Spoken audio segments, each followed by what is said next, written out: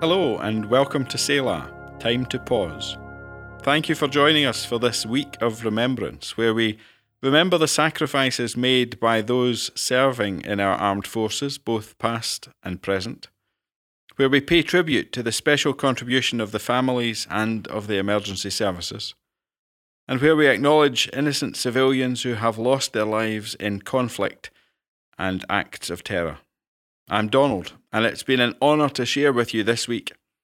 I serve as one of the Corps officers with my wife, Major Anne Montgomery, at Sale Corps in the North West Division.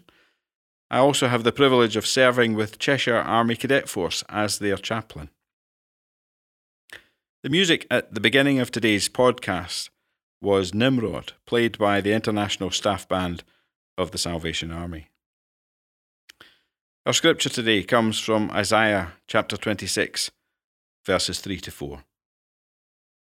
You will keep in perfect and constant peace the one whose mind is steadfast, that is, committed and focused on you, in both inclination and character, because he trusts and takes refuge in you, with hope and confident expectation. Trust confidently in the Lord forever. He is your fortress, your shield, your banner.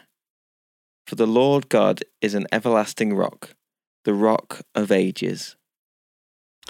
I invite you now to spend some moments as we reflect on some words read by some colleague Salvation Army officers from across the United Kingdom in a poem entitled Pure Peace. Pure peace comes from above. It is a manifestation of selfless love. If you find you can forgive, you'll find that you can live in pure peace.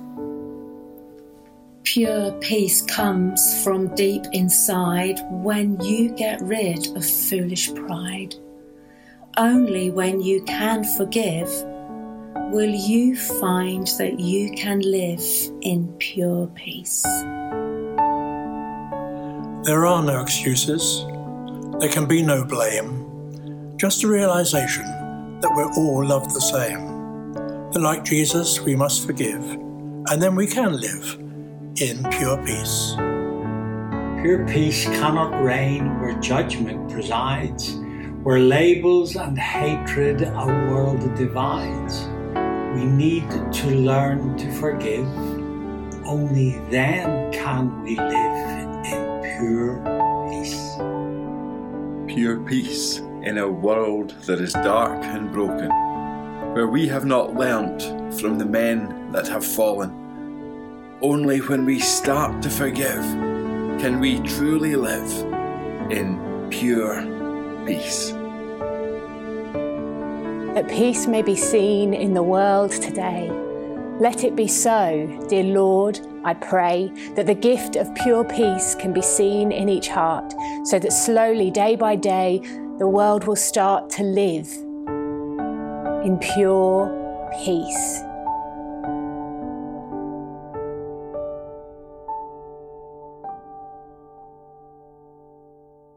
We invite you to share in these moments in the act of remembrance.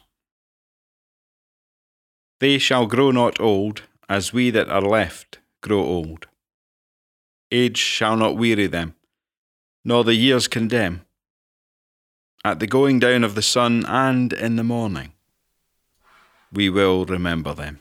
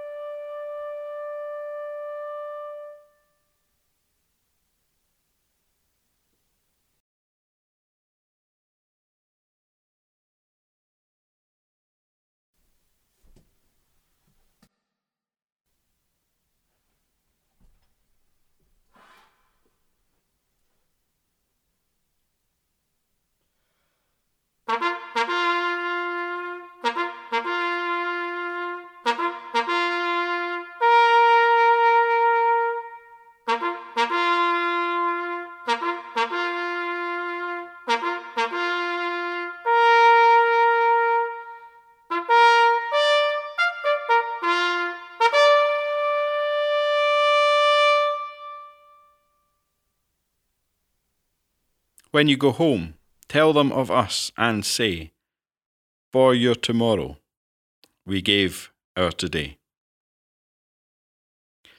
We conclude with a final prayer before we listen to the march, The Red Shield. Almighty God, the fountain of all goodness, bless our sovereign Lord King Charles and all who are in authority under him, that they may order all things in wisdom and equity, righteousness and peace, to the honour of your name and the good of your church and your people, through Jesus Christ our Lord. May God in his infinite love and mercy bring the whole church, living and departed, to a joyful resurrection and the fulfilment of his eternal kingdom. And may the blessing of God Almighty, the Father, the Son, and the Holy Spirit be among you and remain with you always. Amen.